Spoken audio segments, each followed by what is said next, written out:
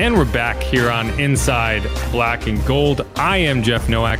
If you're watching on YouTube, and I'm kind of scrolling through this article over to my right, you can find it on WWL.com. I went through each position of the 53-man roster that was decided today and broke down, what my thoughts on each one, just like I did the roster projections previously. This is just about the actual roster rather than my guesses as to what the roster will be. So I'll leave that up there and we'll go through it. But let's hit the mailbag on Inside Black and Gold. And the first things first, we got Randall. Randall's not a big fan of Dennis Allen, and he never has been. I don't think he ever will be. But I think he makes a good point. He says, let's not act like Dennis Allen cutting a proven kicker for a kid that's never kicked in the NFL and then trading him to Sean Payton was a genius move. He also says, what happens when the rookie can't kick it between the uprights? And I agree.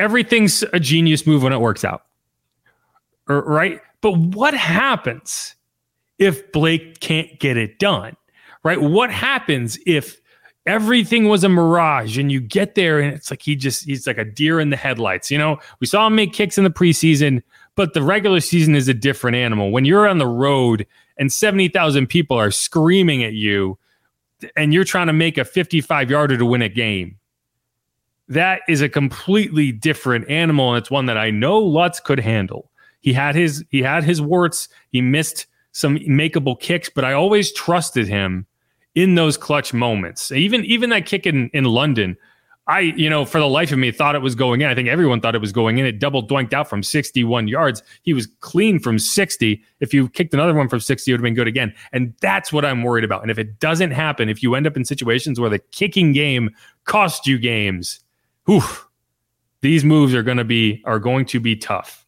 They're going to be tough.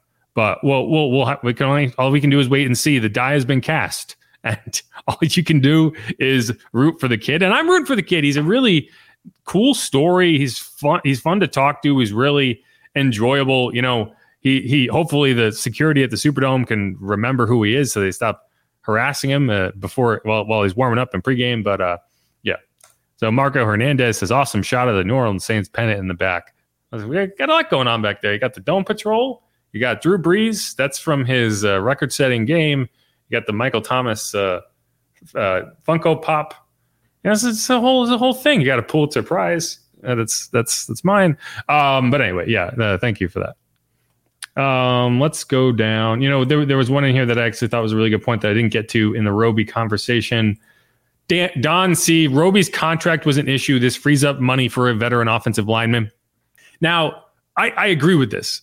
And I also think to an extent, that's why you moved on from the veteran specialists. And I don't think you made the decision. Like, if you felt like Will Lutz was significantly better than Blake Grupe, if you felt like Blake Gillikin was significantly better than Lou Hedley, you wouldn't be making that decision based on money, right? Like, if you felt like it was a significant step back, then that money doesn't matter. What's more important is making the kicks. If you felt like they were even, right? If you felt like there was no real tangible difference, and for one guy you are paying this much, and for one guy you're paying this much, and for that guy that you're paying, you can also ship him out and get a draft pick back, I think that makes the choice for you. And so between Bradley Roby, Blake Gillikin, and Will Lutz, you have saved a not insignificant amount of cash. I don't have the exact numbers on me. I don't want to get them wrong, so I'm not going to try to spew them out to you. But, as you're looking at this and you're saying, okay, what veterans are out there that we might be able to entice, particularly on the offensive line, that's not nothing. And so I agree with you. I think one of the reasons you cut Bradley, one of the reasons you cut Blake, one of the reasons you cut Will was because you now have freed up additional cap space so you can go do something. And I think you got to do something on the offensive line. I mean, you brought in Trey Turner. Like, they already had that idea that they were going to try to bulk up the offensive line depth, right? And it worked until it didn't. Yeah, you got Trey to come here, but you were not able to get Trey on the field because his quad blew up on him. So I think that is still in the equation. We've all seen that second string offensive line go to work, and it was not pretty in any of the preseason games. So what I will say is they didn't commit any penalties in the last game. So at least that's that. Bearded Dragon. Are you a real bearded dragon? The DB room isn't my concern. The OL is what I'm concerned about. Yeah, we just got into that. I agree. Alvin Johnson. They are really high on Lonnie Johnson Jr. He's 6'2". I'm really high on Lonnie Johnson Jr. I feel like I've been the captain of the Lonnie Johnson Jr. fan club because I'm the only one that's been talking about him all offseason. Everyone's kind of just ignored him. But I think it's because he's just been solid. Like, he hasn't made any mistakes. He's just been in the right place at the right time. But I will tell you, there was a point in camp that I just asked Dennis Allen, I was like, it seems like we're not really talking about him a lot, but is Lonnie Johnson Jr. a guy that, you guys feel like can get the job done at both safety, cornerback, that versatility? And his eyes lit up. Like, he'd been waiting for someone to ask that question, because I think that the coaching staff really likes Lonnie Johnson Jr. I think they really like Ugo Amadi. And I think those guys were locked into roster spots. We can talk about the competition all we want. Those guys won those spots early and never gave them up. I think you're right. They were really high on Lonnie Johnson. I think so. We got a lot of people saying Traquan shouldn't have made the roster. I think that's one saying Kirkwood should have been kept over Smith. He was. Kirkwood did make the roster. I think you had some depth there that you could have gone and kept a Shaq Davis. I'm kind of bummed that you didn't, but I understand it, especially if you end up putting Traquan on IR, because that'll free up a roster spot. I think there's a chance that with Landon Young and Traquan going on IR, which I don't know if they will, but just go with me, then you could add Jaylon Smith and Storm Norton probably, or right tackle to be named later. That's my read on it. But Keith Kirkwood did make this team, and that's good because I think he deserved to make this team. He also, Bearded Dragon also says, I think it's a good roster overall and should definitely win the South. I agree with that. Scott Fontenette says playoff or bust for this team. I don't even bust is the right word. I think it's a playoff or you're all fired. I mean, like, you can't. It's tough to say, but I just don't see a scenario where you go into this team and you kind of have gone all in with the quarterback, with the coaching staff, with everything, and you look around the NFC South and it's never been more winnable. And I know every team in the NFC South is saying that, but the Saints are the only team that feels like they are ready right now to win it, and not doing that this year. If you can't win this year, when are you going to win? The only thing that might save this staff if they win 9 games, and maybe Atlanta has this crazy good year and wins 10 games and wins the South. Maybe the only thing that would save the coaching staff probably is the fact that you paid Derek Carr, and you wouldn't bring in a new coach with a 37-year-old quarterback, a 34-year-old quarterback, however old he is, and then be like, well, figure it out. No, that might save him if they are middling, and you can be like, well, maybe one more year. But yeah, no, you got to win with this team. If you fall flat with this team, then, and I'm a pump the brakes guy typically when it comes to fire everybody. No. If you win 8 games or fewer with the setup you have, with the easiest schedule in the NFL, just wipe the slate clean, because it's not working, at least on offense. A couple more here.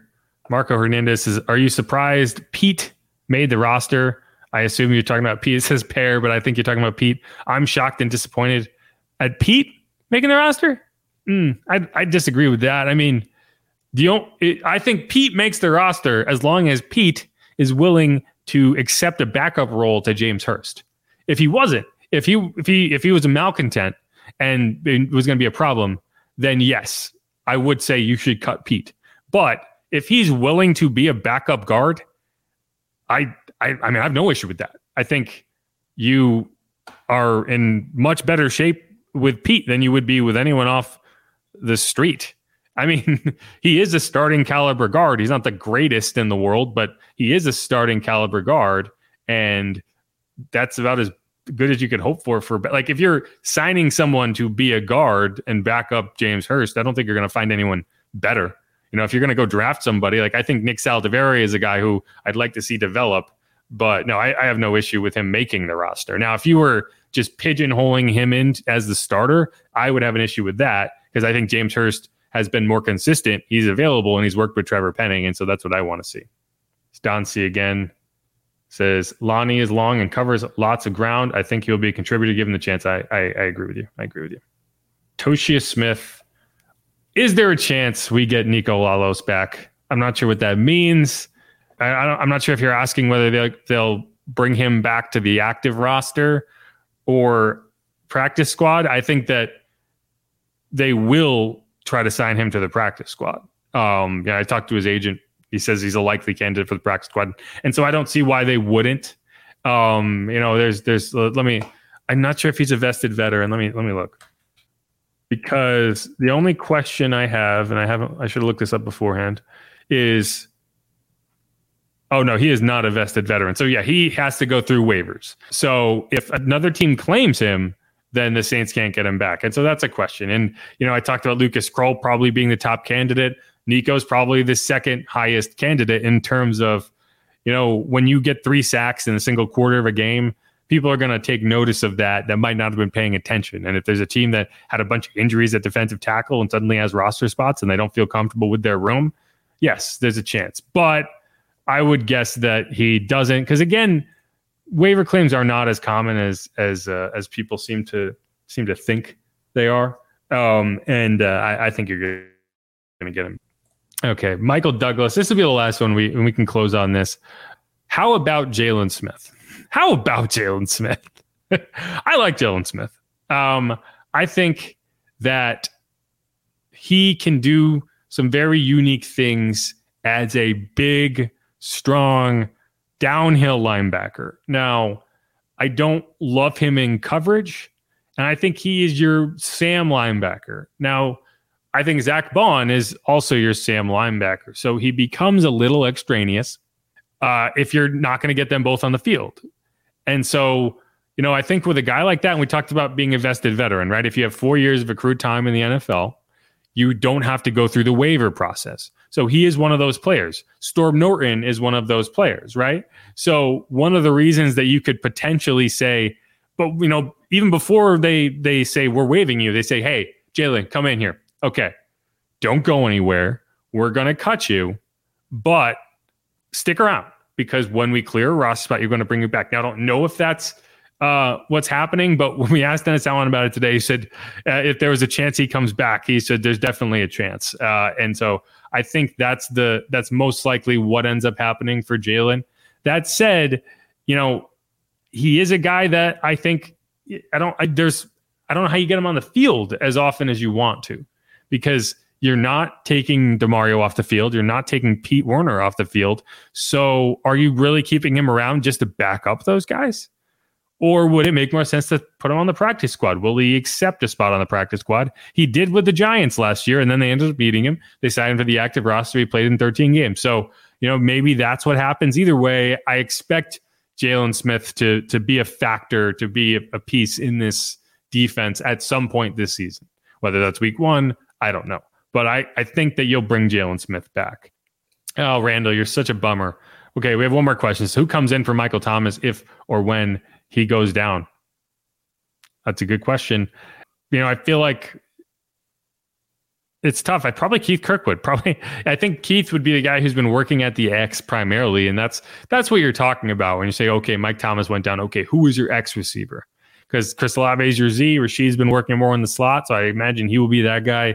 Probably Kirkwood. And then that would, if Mike did go down, right, and you had to put him on IR, then I think you probably would bring up a Shaq Davis. And you would try to start working in A.T. Perry, but that's not a bridge that I'm willing to walk across until it is built.